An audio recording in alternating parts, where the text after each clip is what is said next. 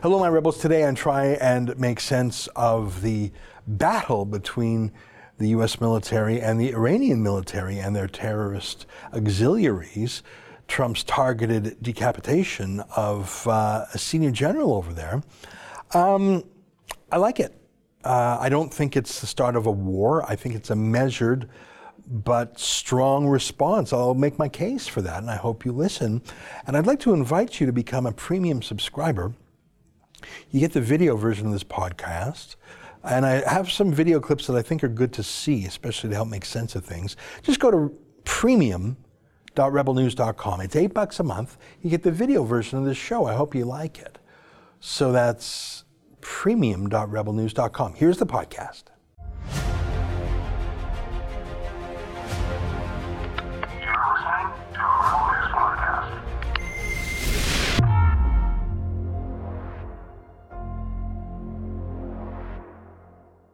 Tonight, Iran attacks a U.S. embassy, so Donald Trump kills an Iranian terrorist general. So does that mean we're going to war? It's January 3rd, and this is the Ezra Levant Show. Why should others go to jail when you're the biggest carbon consumer I know? There's 8,500 customers here, and you won't give them an answer. The only thing I have to say to the government about why I publish it is because it's my bloody right to do so.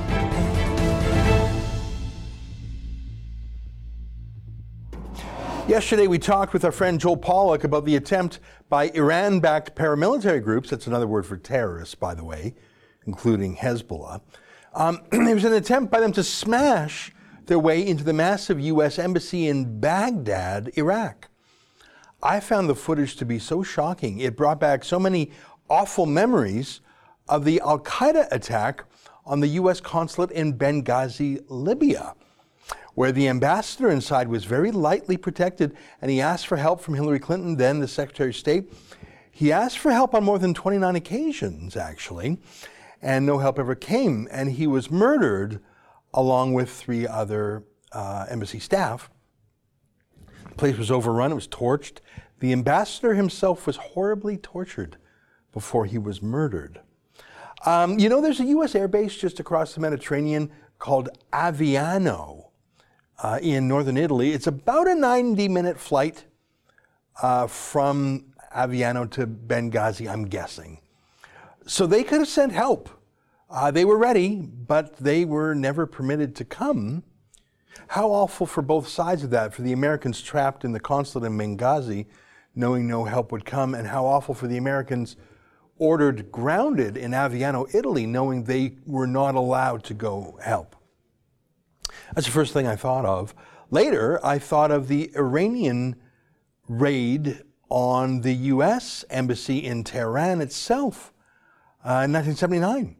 And the hostage-taking incident there, 52 American hostages were kept for more than a year by Iran. It was a low point in American self-respect, in American world respect, the epitome of Jimmy Carter's awful foreign policy. It was a reason why Ronald Reagan had such a massive victory the following year. But the thing is, Iran never really paid the price for that embassy invasion. An embassy, legally speaking, is a patch of foreign territory you allow within your own country. It's a reciprocal courtesy given to each other's countries.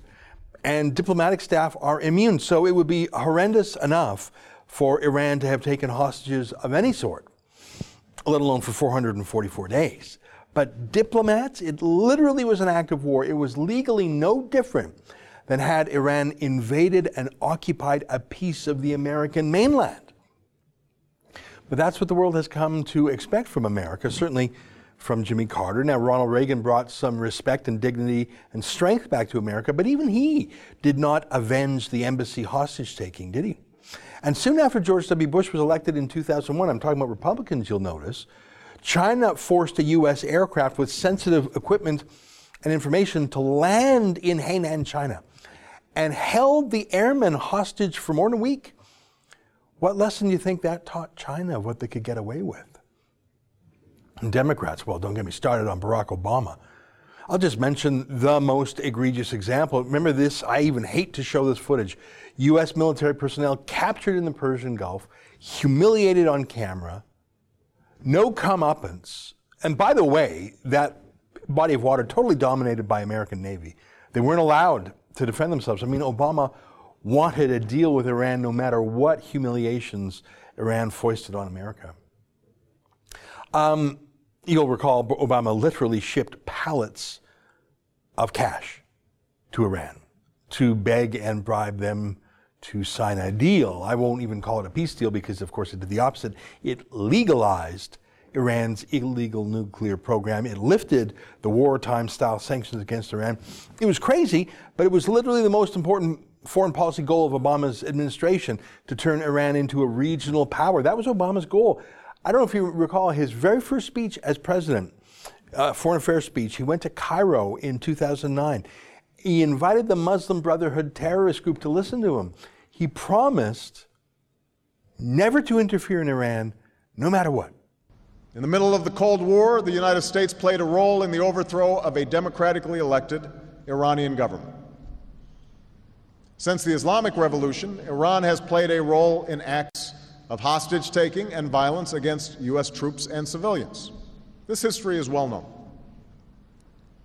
Rather than remain trapped in the past, I've made it clear to Iran's leaders and people that my country is prepared to move forward. The question now is not what Iran is against, but rather what future it wants to build. I recognize it will be hard to overcome decades of mistrust, but we will proceed with courage, rectitude, and resolve. There will be many issues to discuss between our two countries, and we are willing to move forward without preconditions on the basis of mutual respect. Boy, they loved him, didn't they? Obama gave them everything. Cash, legalizing their nukes, effectively blessing their dictatorship, undermining Iran's democracy activists, abandoning Iran's enemies in the region. It was incredible. It was awful. Trump tried to put the toothpaste back in the tube, trying to press countries to put sanctions on Iran again. Here's Nikki Haley, a couple years back, who was then Trump's UN ambassador, talking about specific sanctions on one Qasem Soleimani, the senior military and terrorist general for Iran, the man assassinated yesterday by the Pentagon on Trump's orders. Here's Nikki Haley a couple of years ago. Iranian general and head of the IRGC Quds Force, Soleimani, is leading an effort to influence the composition of a new Iraqi government. I remind my colleagues that Soleimani was banned from traveling outside of Iran by the Security Council in 2007. That ban was reaffirmed in 2015 with the passage of Security Council Resolution 2231. Despite this unambiguous travel ban, Soleimani has practically taken up residence in Iraq since the May elections. This fact was noted by the Secretary General in the most recent 2231 implementation report. And let's be clear what Soleimani is up to in Iraq. He is not there to help create a government in Baghdad that is responsive to the Iraqi people. He is there to build an Iraqi government that is under the control of the Iranian regime. So America tried, Trump tried. He didn't threaten to invade Iran, sort of the opposite. He's been bringing troops back from the Middle East over the objections of his own generals, over the objections of his own defense secretary. He brought America out of Syria. It's the reason he lost his last defense secretary. You cannot call Trump a warmonger, sort of the opposite. He pulls American troops out and demands that American allies lift their own load. That's what he was criticizing Justin Trudeau about just last month. So, Mr. President, Canada does not meet the 2% standard. Should it have a plan to meet the 2% standard? Well, we'll put them on a payment plan, you know? We'll put Canada on a payment plan, right? I'm sure the Prime Minister would love that. What are you at? What is your number? The number we talk about is 70% increase over these past years, including, and for the coming years, including significant investments in our fighter jets, significant investments in our naval fleets. We are increasing significantly our defense spending from previous governments that cut it. Okay. Where are you now in terms of your number? We're at 135? 1.3. 1.4. And continuing to move They're forward. getting there. They've They know it's important to do that, and their economy is doing well. They'll get there quickly, I think. Look, it's to their benefit. But it was too much, this attack on the Baghdad embassy by Iran's militias in Iraq. It was too much like Benghazi. Trump obviously saw that parallel. He wasn't about to let his domestic political opponents dunk on him. Look at that tweet, the anti-Benghazi. He immediately dispatched Marines from Kuwait who came in to reinforce the embassy and secured it without any loss of life. But still, the attack was done on the embassy. Iran-backed militias did try to storm the embassy. The fact that they failed goes to the damage done, but not to the moral and legal and political and military offense. Iran's militias in Iraq tried to storm the U.S. embassy on Donald Trump's watch. Yeah, no, they got the wrong guy, don't you think? On New Year's Eve, he said Iran would pay. This is not a warning, it is a threat, he said. And 48 hours later, indeed, they did pay in a precision airstrike. Qasem Soleimani, the number 2 man in Iran, the head of their military and terrorist forces, was killed. In Iraq, I should say, in Baghdad. He was going and coming into Iraq as he pleased because he was colonizing Iraq on behalf of Iran. It was shocking to the world that had gotten used to America being disrespected and treated as a doormat for nearly 50 years. Benghazi, even the Tehran embassy in the 1970s. People were just used to America taking it. Of course, the attack on the embassy in Baghdad on the 31st was an act of war. Just like, of course, seizing U.S. forces in the Persian Gulf was an act of war. No one expected America to defend itself, though, because they still needed to learn a little bit more about Donald Trump, I guess. He wasn't quite like the others. The deep state, the anti-American media, they were all shocked that Trump shot back. They were outraged, but why? Trump wasn't invading Iran, certainly not in a ground war as Bush did in Afghanistan and Iraq. Trump wasn't going to spend thousands of American lives doing what? Trying to turn Afghanistan into Switzerland, as Joel Pollak joked yesterday. Trump just decapitated a very bad man. Look at the reaction, though. Here's Rose McGowan, a political Hollywood type. Look at that. Dear Iran, the USA has disrespected your country, your flag, your people. 52% of us humbly apologize. We want peace with your nation. We are being held hostage by a terrorist regime. We do not know how to escape. Please do not kill us. Soleimani. A little bit crazy.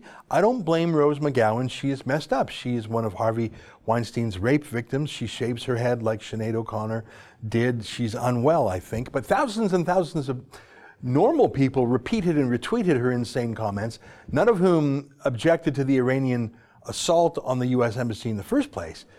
They were actually sort of cheering for the bad guys, hoping to give Trump a Benghazi. Now, Rose McGowan's a Hollywood personality, but here's Chris Murphy, a U.S. senator, a Democrat, of course. Now, look at the two tweets for comparison, just days apart. Here's the first one. After the embassy attack, he's chiding Trump, saying, no one fears us, no one listens to us. America has been reduced to huddling in safe rooms, hoping the bad guys will go away. And then Trump fights back, and he tweets just the opposite. Did America just assassinate the second most powerful person in Iran? Oh, they can never be satisfied. Trump is always wrong, no matter what he does. He does nothing, he's wrong. He does something, he's wrong. But look at this glorification of Soleimani in the New York Times. Rare personal video of General Soleimani reciting poetry shared by a source in Iran about friends departing and him being left behind. Oh, it's so pretty. Look at him. Looks like a nice guy. He looks a little bit like George Clooney, doesn't he? I bet he's sort of smoldering like that. So they're playing a video of him reciting poetry with background music. They're treating a terrorist general like a great man or a celebrity. Of course they are. So was Canada's Globe and Mail newspaper. Look at this. Who was Qasem Soleimani and why was he an icon in Iran? Not a terrorist, not a murderer. He's an icon. Well, Trump knew that if he didn't explain things on Twitter, the media sure wouldn't explain it for him.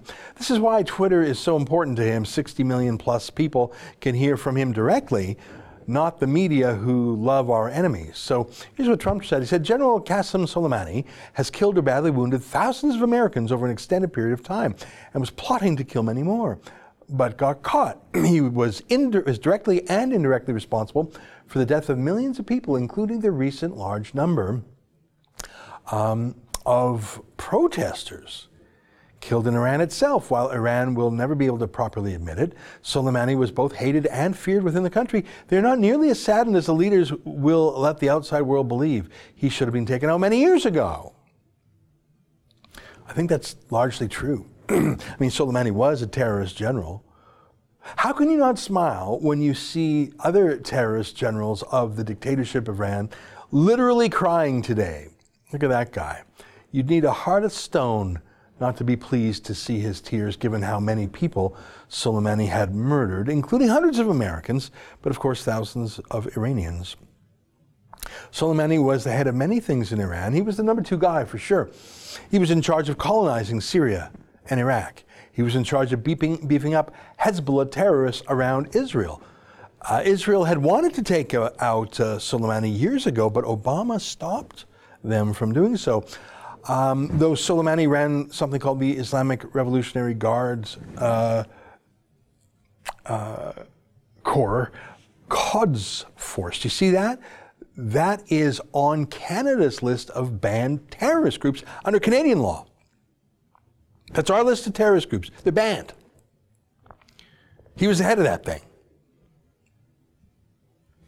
Now, Parliament in Canada wanted to designate all of the Islamic Revolutionary Guard Corps as a terrorist group, not just the Quds Force. Even some liberals, like this Jewish Trudeau MP from Toronto named Michael Levitt. Look at this tweet from June of last year. Michael Levitt says, earlier today I sent the following letter to Ralph Goodale asking him to initiate the process for listing the Islamic Revolutionary Guard Corps as a terrorist entity in Canada, further to the House motion on Iran adopted on Tuesday. He has confirmed that the process has been initiated. That was in June of 2018, and the process has not yet concluded. Isn't that amazing? Yeah. But Trudeau just doesn't believe that Iranians are terrorists because Trudeau is actually pro-Iran in terrifying ways. In recent weeks, credible news reports have alleged that one of Trudeau's own MPs, Majid Jahari, is an Iranian asset working with Iran. Now, he denies it. We sent our own David Menzies to Jahari's house to ask him, but he wouldn't even come out the door to answer. There are other strange things, like the fact that Liberal MP Maryam Monsef is permitted by Iran to travel freely back and forth to that country. Extremely unusual. And of course, you know, she lied. She claimed to be born in Afghanistan when, in fact, she was born in Iran. Look at this lie. So you were born in Afghanistan, correct? I believe I was. So whose side is she on? Whose side is Jahari on? Whose side is Trudeau on?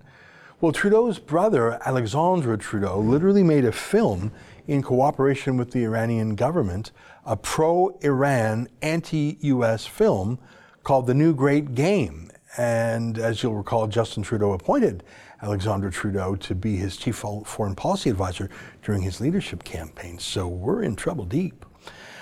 So where's Justin Trudeau now? Well, he's still in Costa Rica. Here's his schedule for today. He's now into his 3rd week of vacation there. Seriously, who takes a 3-week vacation? What world leader, at least, in the middle of a crisis, one of many crises? Well, Trudeau does, of course. Our media couldn't care less. They don't dare to ask about his absence. They'll lose their bailout money if they do. We have to rely on people on the streets of Costa Rica to tweet pictures of a haggard-looking Trudeau buying booze or whatever he was doing there. Who knows, marijuana, maybe, I don't know. We know he loved the stuff.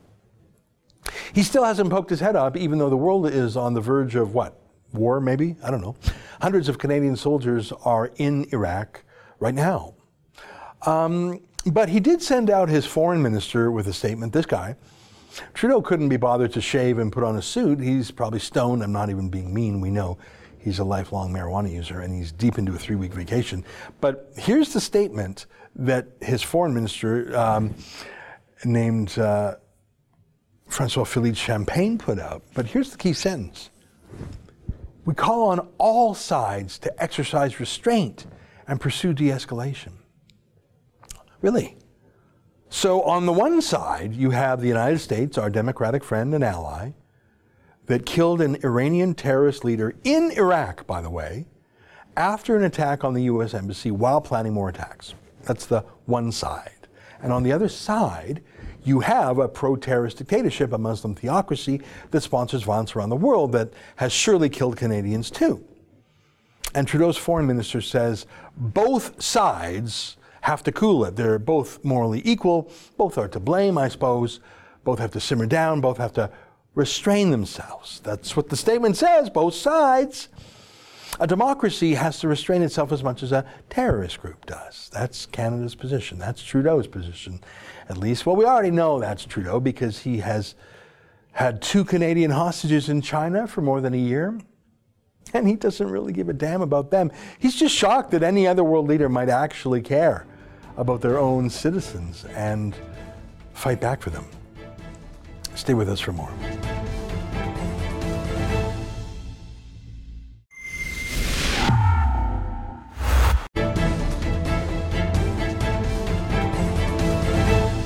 Well, maybe you've heard the name Andy Ngo. He's a Vietnamese American from Portland. Portland's such a lovely city, beautiful, but politically a very sick city. It's a hotbed of Antifa extremism. Now, I don't like to call Antifa by that name. It stands for anti-fascism.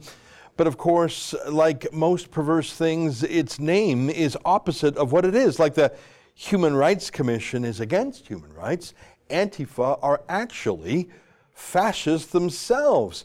And the reason I mention this is because when Andy Ngo went to cover an Antifa protest in his home city of Portland, he was brutally and physically attacked. You can see him being swarmed by fascists, punched, kicked. That's him right there. He was actually wounded. That was cement, and they wouldn't let up. They filmed their own attack. You can see they're dressed in black with face masks. That is a tactic called black bloc to make them hard to identify, as is the masks. Well, Andy Ngo would not be silenced. In fact, it became a bit of a springboard for him to talk about what he had learned in his home city of Portland. He did the media circuit on the growing threat of these street gangs in America that are really the street gangs, the paramilitary wing of the U.S. Democratic Party. Well, we have some Antifa violence in Canada too. Thankfully, it's not to the same extent as seems to be permitted in the United States, but it's worth discussing. And so at the University of British Columbia, which is not far from Portland, Andy Ngo was invited to speak about the threat. In fact, the title of his discussion was Understanding Antifa Violence, and he was invited by the aptly named Free Speech Club at UBC. The whole discussion is set to happen on January 29th, just a few weeks from now, until the University of British Columbia decided they were going to cancel the discussion about Antifa violence because of the threat of Antifa violence. Here to explain it is Andy Ngo's lawyer, who is telling the CBC, you'd better go ahead with the talk or else. You know the lawyer. He's one of the few free speech lawyers left in Canada. His name is John Carpay, and he's the boss of the Justice Center for Constitutional Freedoms. John, great to see you again. Happy New Year.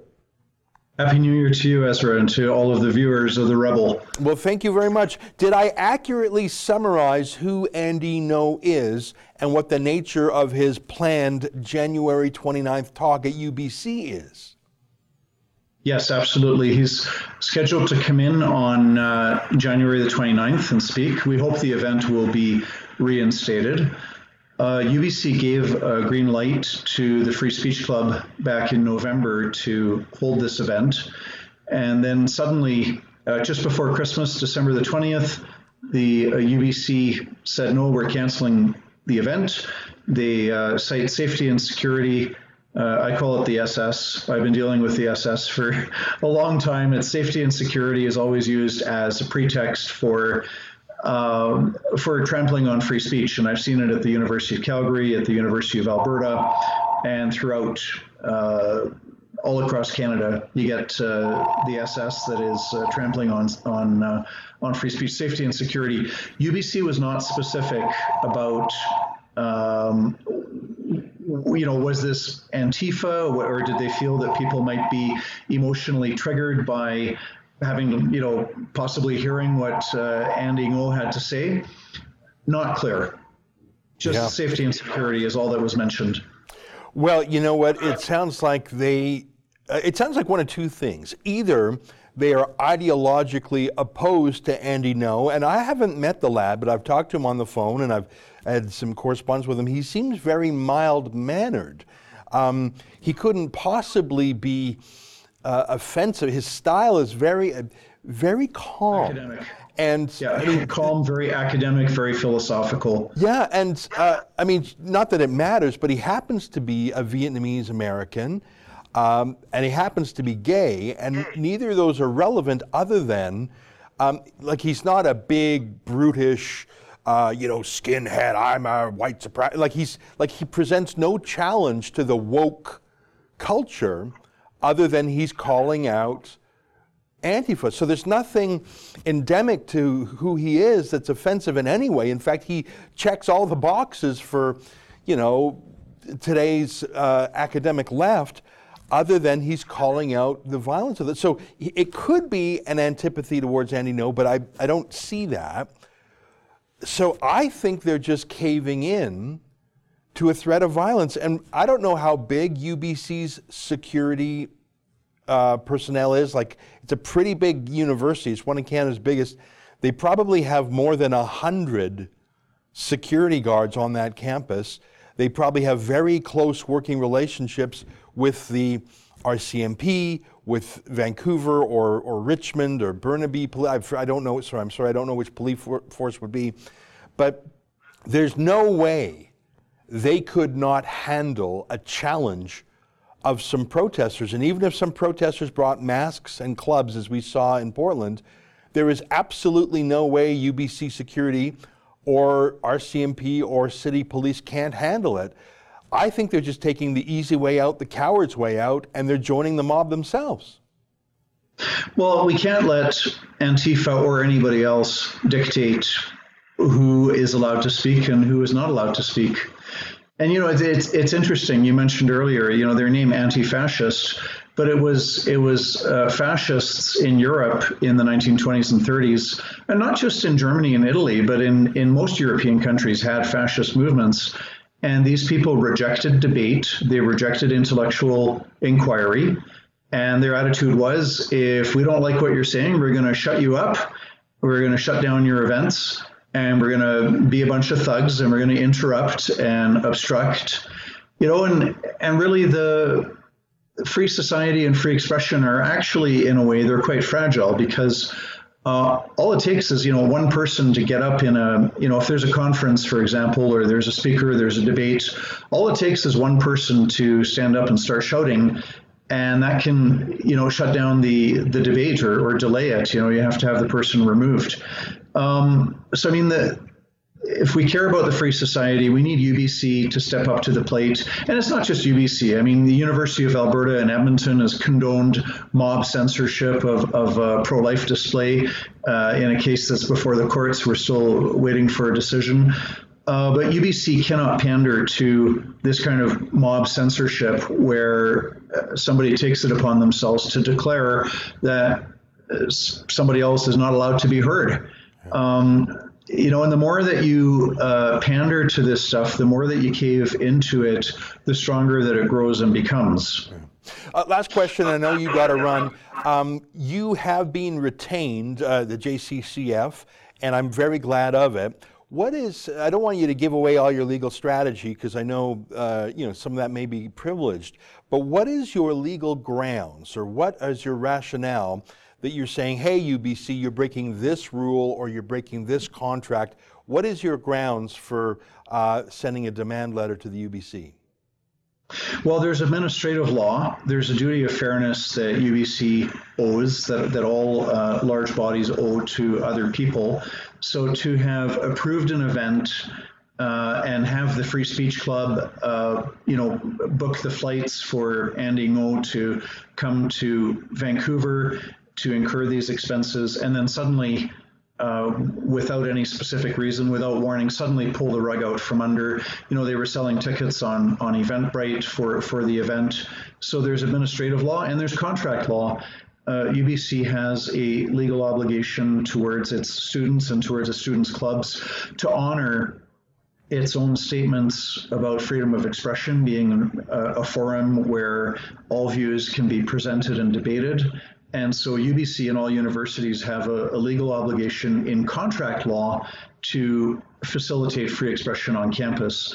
So legal grounds are that UBC has violated the contract that it has with its own with the Free Speech Club, as well as administrative law has violated its duty of fairness. Well, John, we wish you good luck. We'll let it go there, and we will be sending a reporter to cover the event on the 29th.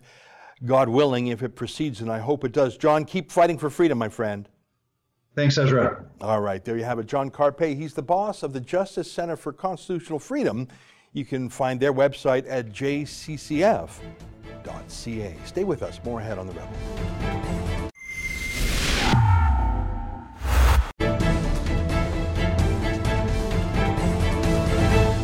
Hey, welcome back to my monologue yesterday about CBC's coverage of an illegal pipeline protest. Devin writes, Liberals have created a country where one protester can bring down the economy. Yeah, that's not too far from the truth. 20 out of 20 Indian bands along that pipeline wanted to go, but it's been delayed years because a handful of American-funded troublemakers. Mark writes, the Liberal propaganda from CBC is a big reason why Confederation is falling apart. Defund the CBC. Well, on the oil and gas issue, I kid you not, David Suzuki, who was their star for decades, ran a registered lobby group against the oil sands. The CBC used their mighty resources and their platform to follow his personal agenda, his lobbying agenda, to devastating effect. On my interview with Joel Pollack, Richard writes, attacking the American embassy was the last straw. Iran finally went too far. Yeah, but I don't think Donald Trump's going to invade. I mean, as Joel pointed out, it's not like America has 100,000 troops in the theater, and no one wants a ground invasion of Iran. Probably not necessary. This was a surgical strike that knocked out the number 2 guy, a bit of a shock and awe move. But, I saw that Jagmeet Singh did a tweet, American actions in Iran. America didn't do anything in Iran. That's part of the craziness here. This Iranian general was in Iraq, illegally, by the way. So yeah, crazy. Well, that's our show for today. That brings our week to a close. Until next time, on behalf of all of us here at Rebel World Headquarters, to you at home, good night, and keep fighting for freedom.